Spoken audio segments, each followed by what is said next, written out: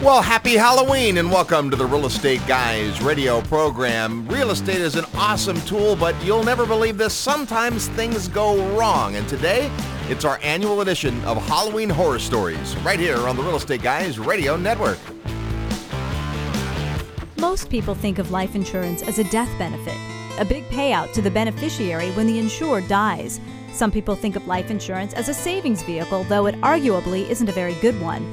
But how many people think of life insurance as a cash management tool? Now that's a new paradigm. So before you think you already understand life insurance, call the professionals at Paradigm Life. They have educational resources to help you discover the living benefits of life insurance as a powerful cash management tool. Discover how to finance your own interests and essentially be your own bank. For a free report, visit beyourbank.com or call 888-510-6838 extension 116. That's 888-510-6838 extension 116 or visit beyourbank.com. This podcast is brought to you by Audible.com, the internet's leading provider of audiobooks with more than 75,000 downloadable titles across all types of literature, including fiction, nonfiction, and periodicals. For a free audiobook of your choice, go to audiblepodcast.com/Real Estate Guys. Welcome to the Real Estate Guys radio program. I'm your host, Robert Helms. Thanks for tuning into the show. This week, our show is super scary.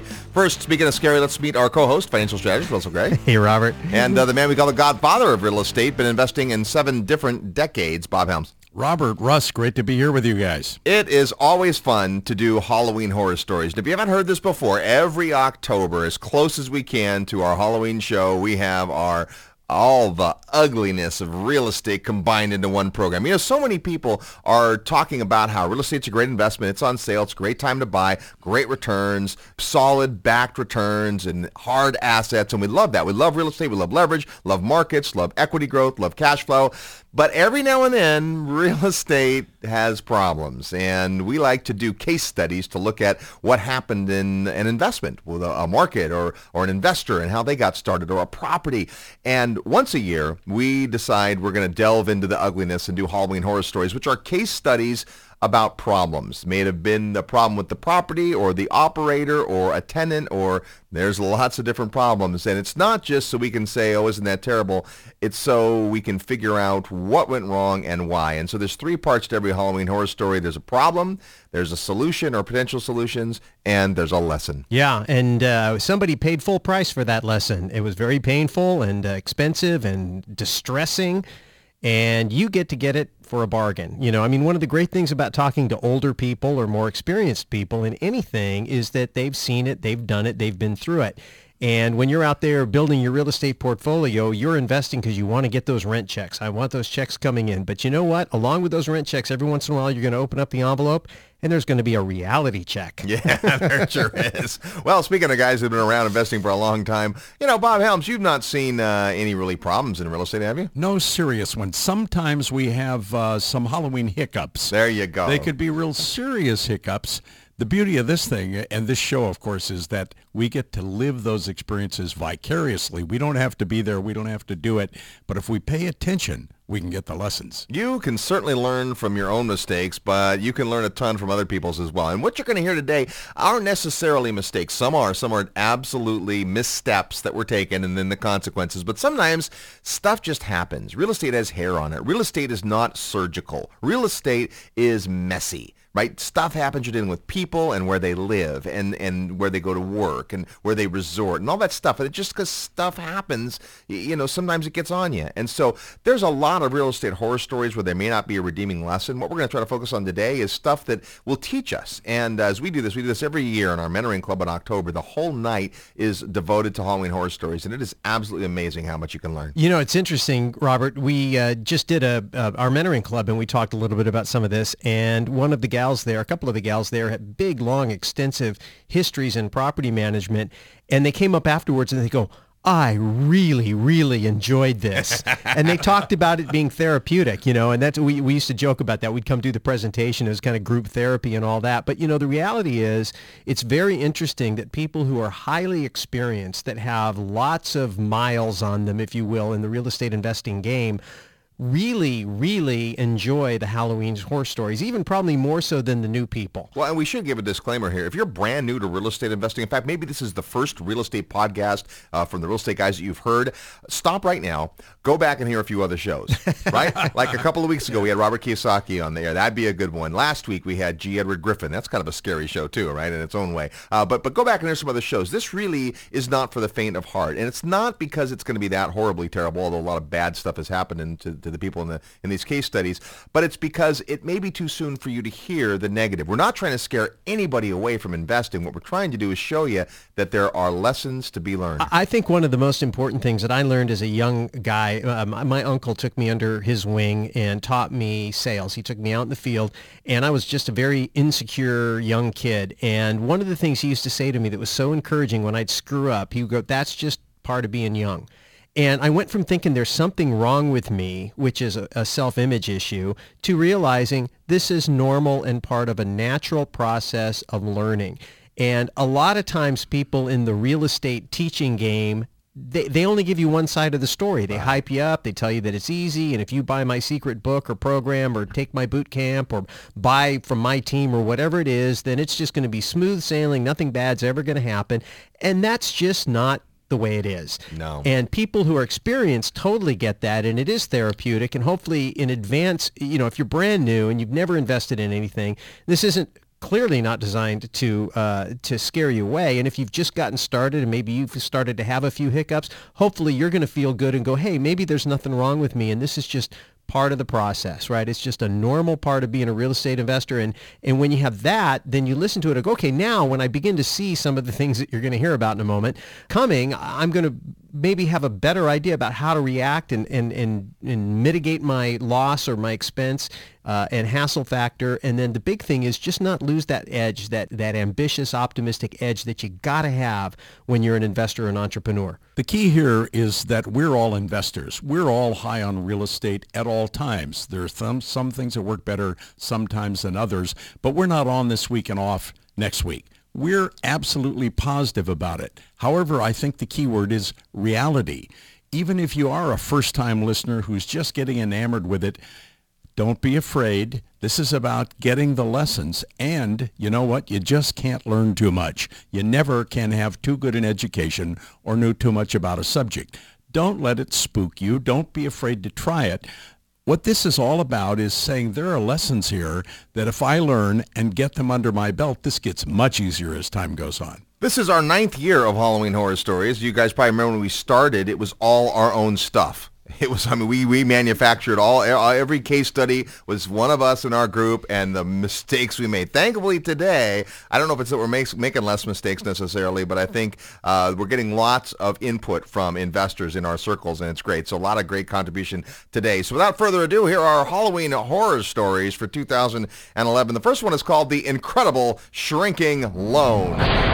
The down payment wouldn't stop growing. So we have a couple that decides they want to buy an investment property. They've got a couple of single-family houses, and they make the big leap into multifamily, purchase a 15-unit apartment building, and they sit down with a lender, as you certainly should, and the lender pre-qualifies them. Now, you don't really get pre-qualified for a commercial building without the building. The building's a big part. So the pre-qualification also includes performing an initial analysis of the building and the rent roll. So the lender is given the information about the building, its size, square footage, pictures, location, and the rent roll, the current leases, how much are they for, how long have they been there, all that information, along with the financials on this couple. The lender represents to the broker involved, this is the broker representing the buyer, that the LTV, that the loan looks good, and the LTV will be 65%. They're going to need to bring 35% down. Okay, well, that's probably in keeping with what you might expect in a 15-unit apartment building. It's not a 300-unit apartment building, but it's not a fourplex. Okay, so the broker, based on that, writes an offer at 35% down. His buyer, the lender's borrower, is going to put 35% down of the purchase price and get a loan for 65%. Great. So the seller accepts that offer, relying partially on a letter that comes from the lender. The broker had a good practice to send a letter that said, on the lender's letterhead, we've reviewed this, we've seen the building, and we looked at the rent roll, and we believe we can make a 65% loan-to-value loan. All right, so after a third-party inspection gets done, there's an inspection that's ordered, so it's not the lender's inspection. This is a third-party property inspector, goes through all the units, et cetera. The lender gets a copy of that. They review it, and now they come back and they say, well, based on this inspection, there's a few things we're not wild about. We're still going to do the loan, but we want you to increase your down payment to 40%. We'll do 60% LTV. Now, I don't know the specifics of what the things they found, but all the other terms would remain the same in terms of the timeline, the amortization schedule, interest rate, et cetera. A week prior to close, the lender informs the buyer that a review appraisal will be necessary. Now, this is not uncommon, especially as values are changing, that there's an appraisal done on the property as part of the process, and then somebody upstairs decides that the lender decides that they better order a second opinion, a review appraisal. Now, maybe, Bob, you can speak about the difference between a review appraisal and your standard original appraisal. Yeah, the second guy, the second appraiser who comes in is absolutely aware of what the first one is, but his job is not to substantiate it. It's to bring in an independent appraisal or opinion of value. So he goes through and looks at all the things he sees as though he were doing the appraisal to start with. When he brings that in, the lender's point is they're looking for insurance. They're looking for that comfortable feeling that this is going to work, and I need to have another appraisal that looks adequate, if not as good as the first one. Okay, so it's a week before COE, so you can imagine that getting an appraiser out there might be challenging. So the broker proactively asks the seller for an extension based on the review appraisal, and the seller grants it through their broker. Okay, well, yeah, that's reasonable, right? I can understand, just like we just talked about, sometimes the lender wants a review appraisal. It's their right. That's fine. Gives them the extension. The review appraisal comes in at the value. So good news. The lender calls up and says, hey, got the review appraisal and confirmed the value. Everything looks good. The lender then informs the buyer that even though the appraisal is satisfactory, they'll now need to put 45% down. It'll now be a 55% loan, another 5%. And the buyer's like, well, why? And this is where it gets interesting because the lender doesn't have an answer for why. Now, when I say lender in this case, I'm talking about the person who is representing the big company, right? So the person they're dealing with says, well, this is just what's come back kind of thing. The buyer reluctantly agrees. They're thinking, well, we've come this far. It's just another 5%. We'll do it. They agree. They set a sign-off date. There's loan documents are drawn, and the loan documents are drawn for 50% LTV. Now the buyer's upset. The first time they see that the lender's gone from 35 to 40 to 45 to 50% down is at the sign-off for the loan documents. The lender cannot explain, but urges the buyer to close, quote unquote, since we've all made it this far. Now, noting the buyer's distress, the broker, who's kept his mouth shut up until now, at a key moment during a break from this event, says, we might call somebody else. I mean, I have a lender that I've done a lot of work with, and it's late in the game, and it's really up to you. I'm not trying to, step on toes.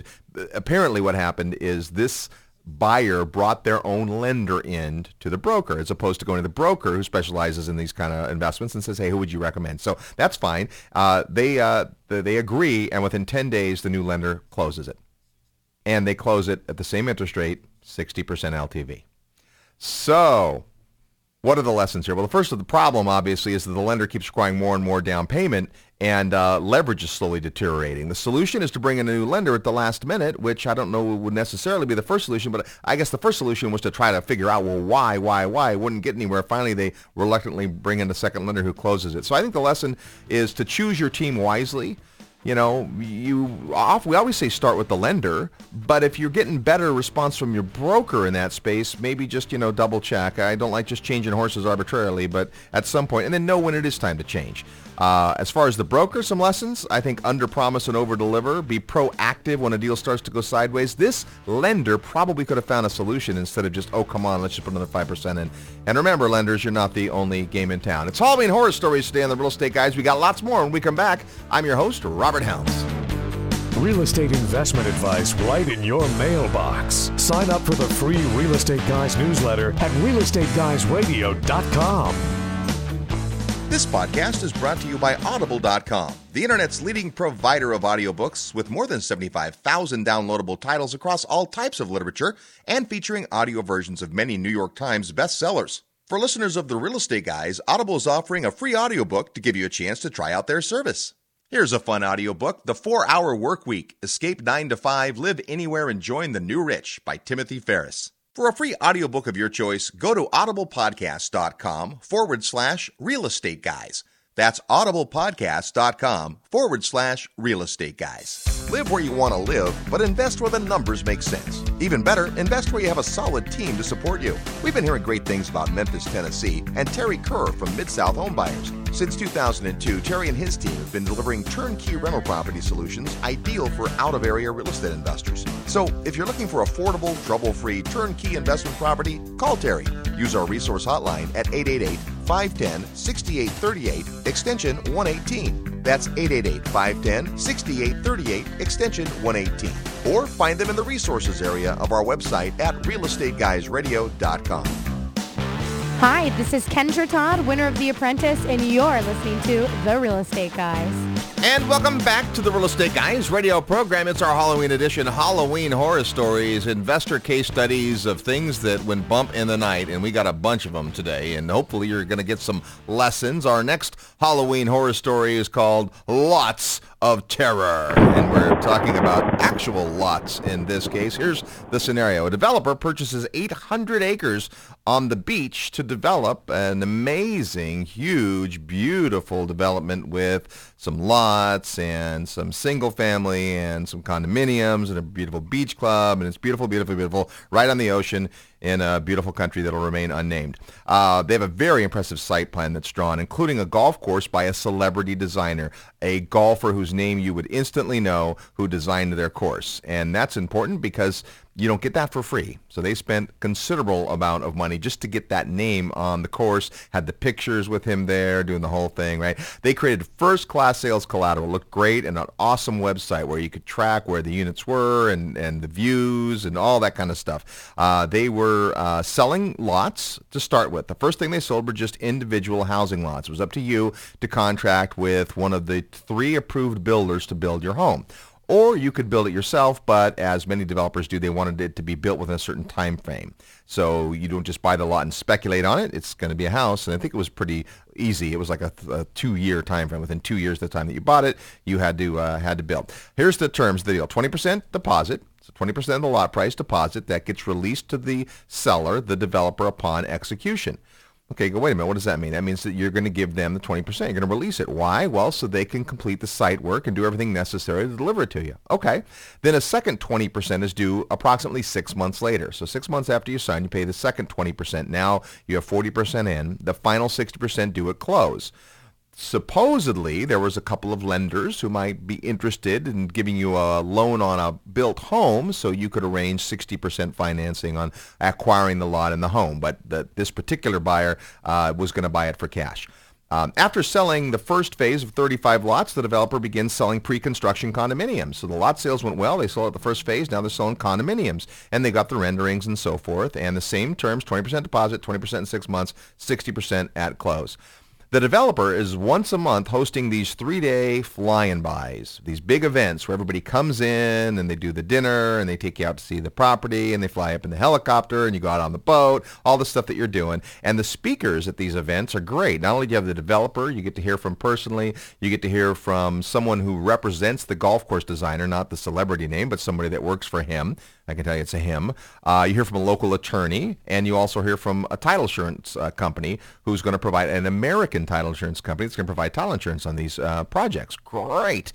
So several of the current owners of these lots and the pre-construction condos are also present at these events. So some of them are just there to see how it's going. They bought a year ago. Some of them are buying additional property and great testimonials. So that all feels pretty good.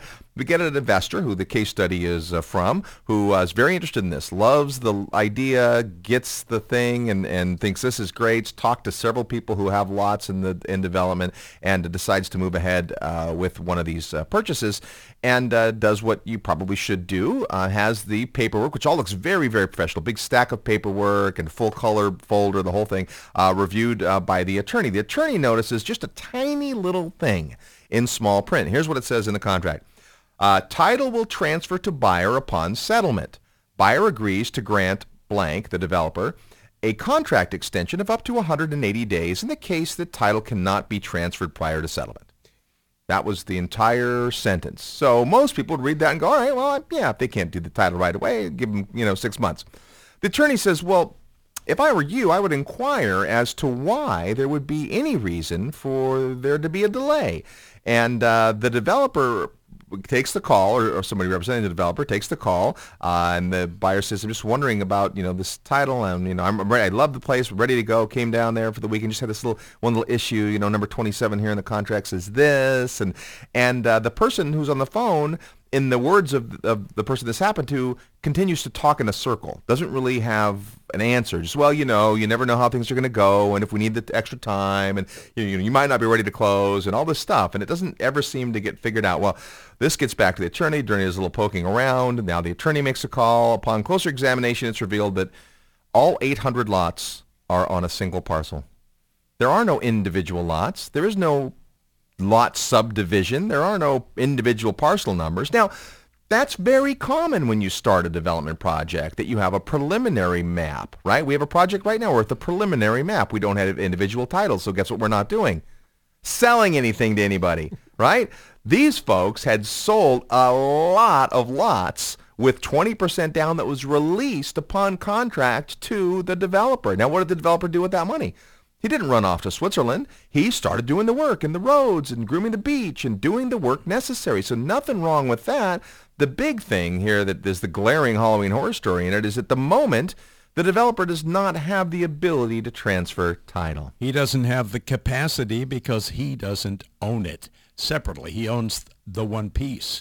And that really is a nightmare, because that can just go on and on and on. And what you've really got, if you've got people who have put money into it, these guys all now have some oddball form of group ownership. Right. But it's undefined. It is. Oh, my goodness, that's ugly. So the solution? Don't walk away. Run away from this deal. It's just too many risks. And the real thing, the talking in circles part, is they had no reasonable explanation as to, we have a preliminary map. Right? I mean, we have answers to this when we are developers. We say, here's our preliminary map, and, it's subject to this and subject to that. Of course, your money wouldn't be released. Typically, in the United States, you're not going to release money to a developer. This was not a U.S. deal. But you might. I mean, sometimes that happens. There's reasons for it. And I think in this case, I just did a little research on this project. Pretty impressive project. I don't think that the developer had any ill will in this thing. I think they just got the cart before the horse. They got excited and tried to sell something before they had it, and chances are, I don't know this part of it, but chances are in the country this is in, it was probably not against the law to do that. Well, somebody just missed a step, but it was a key step. Now, you said there was a U.S. title company that was offering title insurance here. So those guys were going to have the burden of delivering this. Oh, that's a good part of the story. Let's go down there. So this is a gal. This is actually how I learned about this particular deal, because the person with the title company is a very high-ranking person with a very well-known title company told this story. And so it got down to where, as she's recounting the story to us, she says, well, we had issued a certificate of title insurance on the 800 acres. And what you typically do as a developer is you'll hire a title company to give you that assurance with the ability to then break those out in individual lots and provide title insurance to the buyers. So we stood ready when the subdivision was complete to offer title insurance. So there they are. They're very smart. They have her present at this event to talk about her insurance company. Now, she's never once said, oh, yeah, these lots are insurable or there's clean title. She's never said any of that. She's just talking in general about why do American title companies issue title insurance in other countries, and what does that process look like? All educational, great stuff. But at the end of the day, they had a policy in place on the 800 acres and a developer's policy that would allow them then to provide individual policies, if so desired, by owners. Now, when you look at international property where they do this, it comes at a quite heavy fee. You're going to pay a lot more than you would in, say, a similar transaction dollar-wise in the U.S. because they're working through local attorneys and so forth. But still, it may be that you wanted title insurance and they have title insurance available. Oh, I think you desperately want title insurance if you have those kind of issues coming up. And even though, like you say, they were totally prepared, the whole thing I'm thinking about is, what is my relationship with all those other people on our 20%, and where are we in? Well, and that's the interesting thing, too, because the person who's in this position is a person who came and met a lot of those people, and so they're just the nicest, sweetest people, and they all just really love this development, and I don't think any one of them read the contract. Well, here's the lesson. The big lesson in this to me is make sure you read everything you sign. Review the documents personally, and then send them to the attorney to review them as well. Right, absolutely. I mean, that's why you have a team, and, you want to have as many experienced eyeballs, especially when you're releasing money, hard, in advance. And then the other, does it make sense to examine the title before you actually release the money? Oh, forget those details, Russ. What are you talking about? Just to make sure. I think this is one more example where having an attorney review your documents before you close, you've made an agreement, it looks good, the buyer and seller are in agreement. Have your attorney look at it. Why? Because he may find this little thing that says, what's that 180 days about? Well, and you got to really put yourself in this position. You've been flown down to this place. It's amazing. It's top notch. The materials are solid. They put the A team in front of you in terms of the people that are talking. You've got all kinds of people there. You get caught up in it. The collateral is full color, beautiful, great photography. Here's the name of a very famous golfer who designs golf courses, and there he is on the land with the developer in a picture, right? That's part of the arrangement when you have them design your course. So you're not thinking, oh yeah, this is some fly-by-night deal. So I could see how a person might just get caught up in that and go, well, it's got to be legitimate.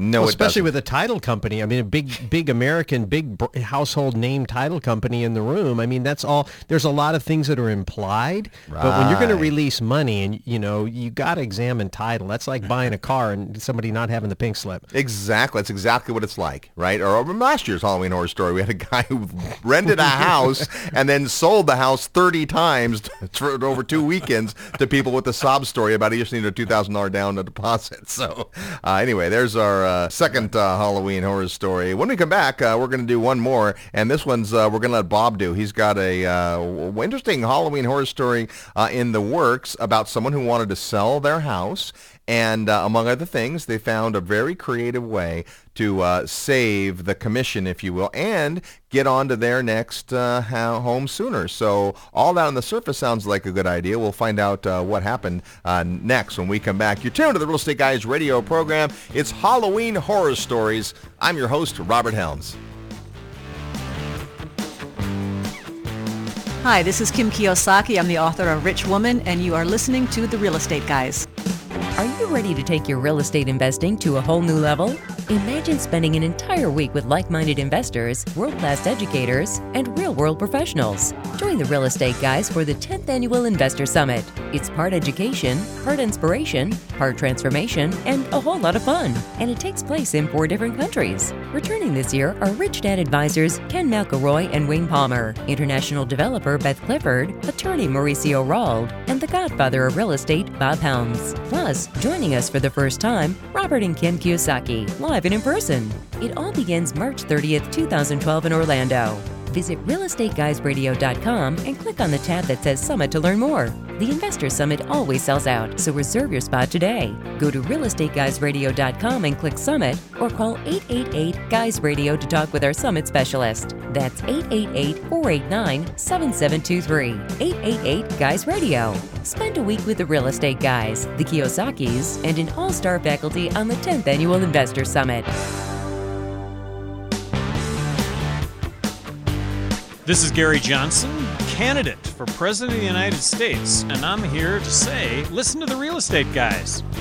Happy Halloween. Welcome back to the Real Estate Guys radio program. I'm your host, Robert Helms. It's Halloween Horror Stories. This is something we do every year around this time of year, is to do some case studies of things that went wrong. Before we get back to Halloween Horror Stories, it is time to play Real Estate Trivia, your chance to win a prize by knowing today's real estate trivia question. In just a minute, I'm going to give you the question or the answer. No, not the answer, just the question. And you're going to come up with the answer. And as soon as you think you know it, get us an email to trivia@realestateguysradio.com. That's trivia@realestateguysradio.com. Include your name and mailing address so that if you're the winner, we can send you an autographed copy of Equity Happens, Building Lifelong Wealth with Real Estate, our book on real estate investing, if you know the trivia question. Last week on the Real Estate Guys, we were kind of getting geared up for Halloween with our show about the creature from Jekyll Island, and the author of that great book, G. Edward Griffin, was with us. Here's our trivia question. Of the 13 original colonies, which was the first to declare its independence from Mother England? The answer?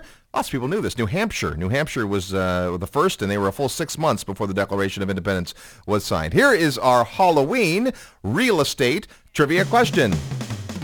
What U.S. state produces the most pumpkins? Yeah, which state in the United States produces the most pumpkins? And I'll give you a hint.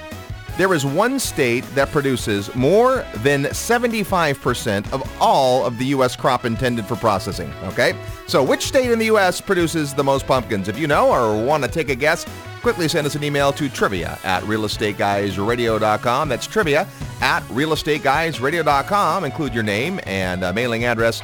And if you're the winner, then we'll send you an autographed copy of Equity Happens. One copy goes to the first person with the right answer. Then we'll take all the correct guesses, and there's probably going to be a lot of them this week, and have a drawing for another book. And that way, even if you're not the first person to win, if you're, say, listening on the podcast or on our website, you still have a chance to win as long as you get your answer to us before next week. That's today's real estate trivia question. We're talking about Halloween horror stories, and this is a chance to learn from people's mistakes. Our next one comes to us courtesy of The Godfather. It's called Beware the Very Friendly Agent. So why beware the very friendly agent? Well, this agent is maybe a little too friendly. Seems to be very, very knowledgeable. Let's talk about the scenario. We have an elderly couple. Elderly means what? Means they're seniors. And they're living up in a beautiful property in the mountains. But they both are having health problems, and they're going to have to move back down to the flatlands. He has emphysema, way too difficult for him to get along at an elevation where the air is thinner. Yep. So they decide that they're going to sell their property, and they've got a friendly real estate agent they've been talking to for quite some time. So they decide to approach the agent and talk about putting the property on the market. And an interesting thing happens. The agent said, well, you know, I may have a great solution for you. Turns out I'm renting a property. My lease is up. I could be the buyer of your property if you were willing to carry back a loan. Could you do that? So they get in a discussion, come to an agreement, and say, you know, this could work for everybody. So it seems like it's a perfect deal for them. So why isn't it a perfect deal? What happens? Let's talk about what they do. The agent writes a contract. They all sign it. She opens escrow. They're ready to move ahead. And on the way to the farm, there was one little thing that had to happen. She needed to get in that property very quickly. So the sellers really work hard to get all their stuff out, clear the property, and go out and start looking for properties. So they vacate the property, and a funny thing happens. They don't exactly give this buyer, who is an agent, if you remember, they don't give this buyer the keys to the property. But they tell her where the spare keys are if she needs to let her son go in and go to the bathroom. Well, that's all she needed for possession as far as she was concerned. So here's an agent who writes the contract interestingly. Not too well, by the way, but she writes it with herself as the buyer, as an LLC of which she is an officer. So she's not buying it as an individual. Therefore, she thinks it's not necessary that she disclose to the sellers that she is a licensed realtor. That's a first red flag. I promise you, if you were a real estate agent who were doing property on your own behalf, no matter what entity you put it in, you had best disclose to the party you're dealing with that you are licensed. Always disclose that. Always disclose that. So that doesn't happen. The contract is written on the broker's form, but she declares there are no representation. That is, neither she, the buyer, nor the seller are represented by an agent, and she thinks that covers it. Well, we'll come back to that a little bit later. But that's the way this thing begins. So there are a couple other little things about the contract that aren't done too well. Even though the seller's carrying back a note, she fails to say anything in the contract about other than the amount of the note. We don't talk about the interest rate, how it's paid, how it's amortized, or anything like that. Oops. Whoops, yeah, that's a whoops, because that means the only way that note is going to get written is on a verbal instruction from her, the buyer, to the title company where she opened escrow to tell them how to draw the note. If it's perfect, good. What if it's not? What if she has selective amnesia, etc.? Okay. So we're off and rolling. We think escrow is open. The seller has moved out. What they don't know is that the buyer has moved in. So that's the first hiccup. And suddenly the buyer says, you know, I'm not satisfied with the terms. I'm not ready to close this. Wait a minute. You have possession of my property.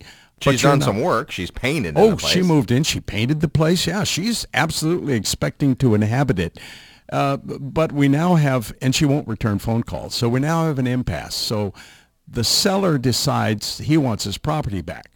He's an old ex-sheriff, as it turns out. He goes and gets a copy of the deed showing he's the owner, takes it to the sheriff's office and says, I want you to put this woman out.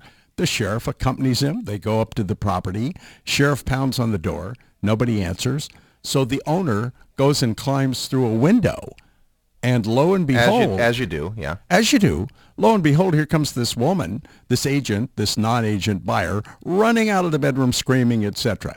He bypasses her, opens the door. The sheriff comes in and tells them they both have to leave. I'm not here to interpret the law. I'm just telling you guys, you're both going to move out.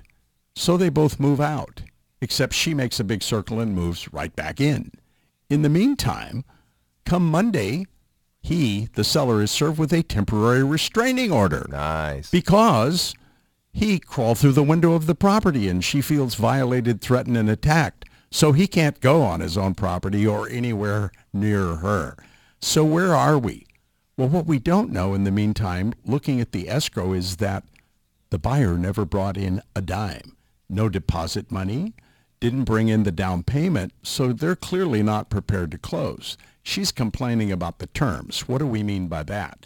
The terms are who's paying for what with regard to inspections, etc. Closing costs. Yep. And sadly, and this is sad, but it happens, sadly, she decides to alter the contract. So she unilaterally makes a change without consulting the seller and without getting initials and signatures. Folks, that's a no-no. Those of you who are agents know that. The rest of you should know that. So what have we got? We got a transaction that looked really, really good, except the buyer has moved along. The seller has tried to throw her out. Now we have a dead impasse. Well, part of the reason it looked really good is and I don't think we mentioned this in this particular case, this is not a robust real estate market. When you say up in the mountains, it's one of those very sparsely kind of inhabited places, and average time in the market, 9, 10, 12 months. So the idea of having a buyer right there ready to close, we'll move heaven and earth to make that happen. You bet. That's a great solution. Oh, and she's not going to charge us a commission. We're going to save the commission. Well, yeah, and they kind of made a little sweetheart deal because you're representing me, Ms. Agent, and taking care of us. Let's reduce the price $5,000, and the seller's carrying back a note at a very, very low, below market interest rate. Anyhow, it still could have gone together, and the buyer had the ability to make it happen, except the buyer just didn't perform. She didn't put her money in escrow. She moved in, took possession, wouldn't give it up. So now what do you have to do? Well, the seller has to go and get an attorney because she's not moving. We're not going anywhere with this. Calls to her broker are unanswered. By the way, she kind of implied that she was the broker and that she owned the local company, and come to find out she was none of those. So a little homework on the website showed that this gal was not a broker at all, but she held herself out to be a property manager. Guess what? There's another red flag. In almost every state in the union, it's necessary to be a licensed broker to do property management. Not every state, but most states. So this gal has done a few things that we wouldn't call exemplary in the agent part of the game. So what do? They have to hire an attorney. The cost? $15,000 to get an attorney to get back your property that somebody else has possession of and you haven't collected a dime for. You know, Bob, that's really only $10,000 because they saved the $5,000. So. Oh, that's right. I forgot about that. $15,000 for a retainer. Okay. Yeah, right. It's fairly serious. So now what do? It's at an impasse. One of the sellers is ill and ends up in the hospital with migraines because this is extremely stressful. So what's the problem here, and what's the story, and what's the moral? The interesting part, what I'm really getting at, and the reason I said beware the very friendly agent, you've got to do your due diligence when you pick a service provider of any kind, and that's especially true if it's a real estate agent. There was information available if you hadn't just taken it at face value, first of all, and the signs are there. This person won't call you back. This person's broker won't call you back. This person didn't put any money in escrow. That's an easy thing to check. That's a pretty strong sign. In fact, the title company who was performing the escrow refused to close it, said, we're canceling this. We're not doing this. Go get somebody else. Well, I'm just sitting here listening to this, and I'm just thinking to myself, as soon as the agent puts you in a position where they're telling you you're unrepresented, And if you're not super experienced, as soon as I hear the words "I'm unrepresented," then I need to be represented. I need to go find somebody to represent me. And if this person isn't functioning as my agent, and it doesn't even sound like you'd want to hire them as your agent, but when you're clearly being told you're not being represented, get representation. Absolutely. So this person hires this attorney for $15,000. The attorney writes letters, gives the person plenty of time. It takes quite a while, but eventually the person moves out. Now, that was a lucky outcome to the extent that this could have gone on for who knows. However, if we just look at the $15,000 fee that the real estate attorney charged, imagine what would have happened if we had taken that contract to that real estate attorney to look at it to begin with. He'd have certainly found the problems with it. And if we had done a little homework with the agent. This is an ounce of prevention case. When we come back, more Halloween horror stories from the Real Estate Guys. I'm your host, Robert Helms.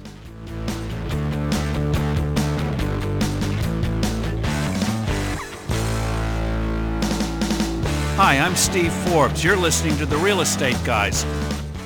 Are you ready to profit in paradise? Hi, it's Robert Helms, and if you think real estate investing means tenants, toilets, and termites, think again. Located just a short plane ride from the U.S., a virtually untouched paradise awaits, the beautiful country of Belize. When you go to Belize with the Real Estate Guys, you'll spend 4 fabulous days discovering one of the most intriguing real estate markets I've ever seen. With its jungle rainforests, pristine beaches, and 81-degree turquoise water, Belize is one of the most beautiful places on earth. Plus, it's considered one of the top 7 tax havens in the world. And while U.S. real estate continues to drop, Belize property is on the rise, and many experts think the best is yet to come. But don't just take my word for it. Come experience Belize firsthand at our upcoming investor field trip. When you join us, you'll discover the many reasons we love Belize, like tremendously undervalued beachfront land, super low taxes, ease of doing business, and so much more. Get the details at realestateguysradio.com. Just click on events. See paradise for yourself. Click events at realestateguysradio.com, and I'll see you in beautiful Belize. Hello, Robert Kiyosaki. Listen to the Real Estate Guys. They're wild and crazy, but they really know what they're talking about. Welcome back to the Real Estate Guys radio program, Halloween Horror Story Edition. We're talking about some things that went wrong with properties and some of the lessons that you can learn. We are privileged to know a whole bunch of great property managers, and we asked a few of them for some case studies. And my goodness, we got some great stuff. And it's too bad you can't see the pictures of this, but our next case study is called Drip, Drip, Drip.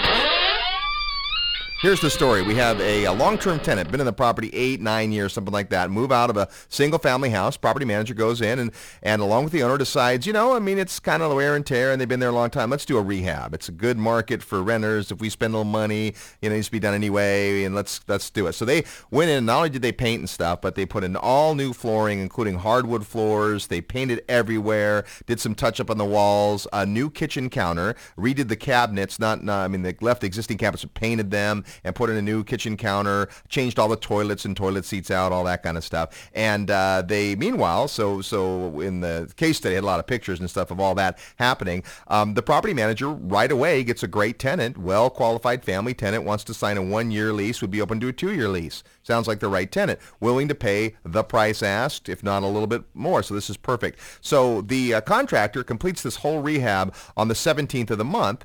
The tenant's not scheduled to move until the 1st of the next month. So the property manager very cleverly says to the tenant, hey, it's ready early. If you'd like to move early, you're welcome to move in early. We'll just prorate the rent for the month. And the tenant said, well, we're still not packed, et cetera, et cetera. So the contractor locks the house, all the work's done, submits an invoice. The same afternoon, the property manager sends out one of their reps to just check on the work. Everything looks great, signs off, and locks up the house. Well, on the 29th, a couple days before the tenant's set to move in, no one's now been in the house for 10 days or so, the property manager sends out one of his maintenance guys again to just take a quick check and make sure everything's cool. And unfortunately, everything's not cool. He looks in and the hardwood floor has completely buckled.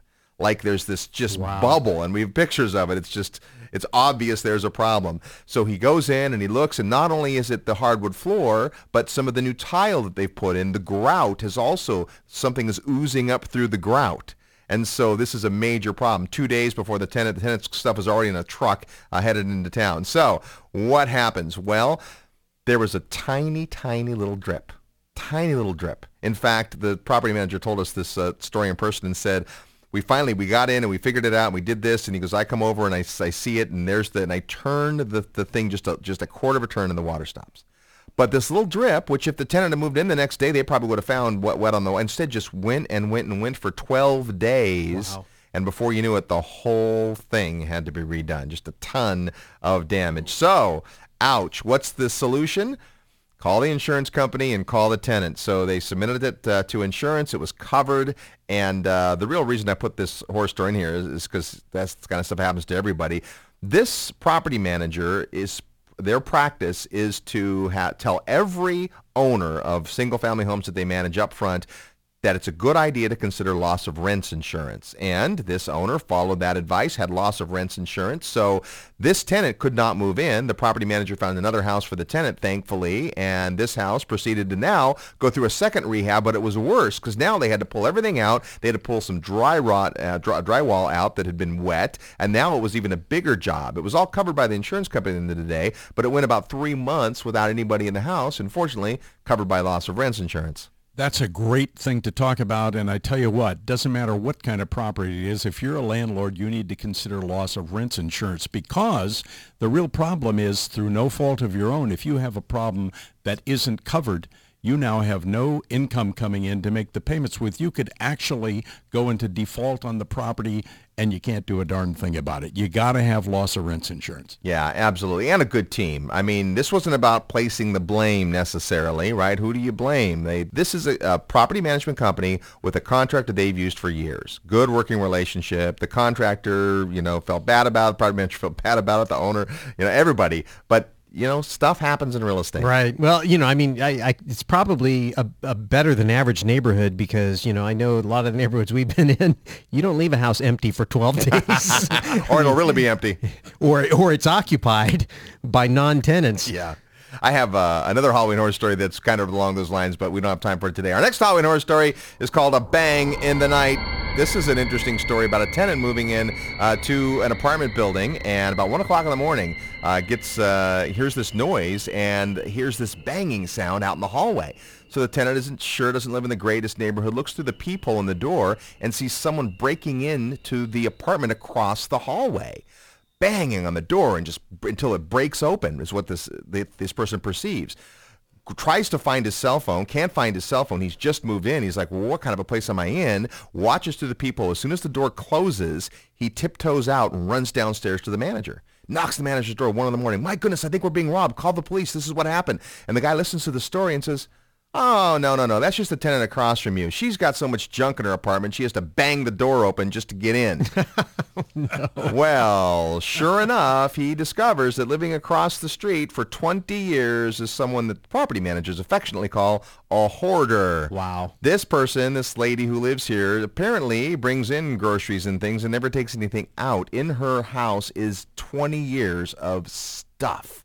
And what we have also for the live event was pictures of this, which you can imagine are not really nice. It's pretty ugly stuff. So here's the situation. This guy now is like, this is terrible. So he starts noticing, how people live in their own apartment, whatever, but he starts noticing the smell. It's just not good. He's saying to the manager, that's a fire hazard. So the story goes on, and it's a long story, but basically he calls everybody. The manager gets the name of the landlord, calls the management company, calls the city, calls the health department, calls the fire department.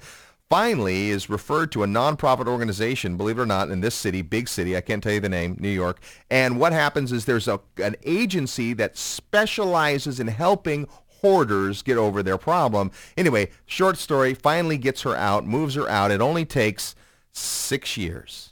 Oh, my goodness. 6 years. And during the move-out process is when he snapped all the pictures, and it's just absolutely scary. So what are the lessons here? The lessons here are, as a landlord, you ought to be at least as interested in your tenant's well-being as the tenant across the hallway, right? And it's a good idea, we talked about this at Mentor Club the other night, to make inspections, right? One of the case studies that we did in the live meeting was one where no one had been inside a house for 5 years. And the property managers in the room were going, no, every year at least, some of us 6 months, we go and we do inspections of the property. If you have an apartment building, depending on tenant-landlord law, probably at least once a year you need to take a look.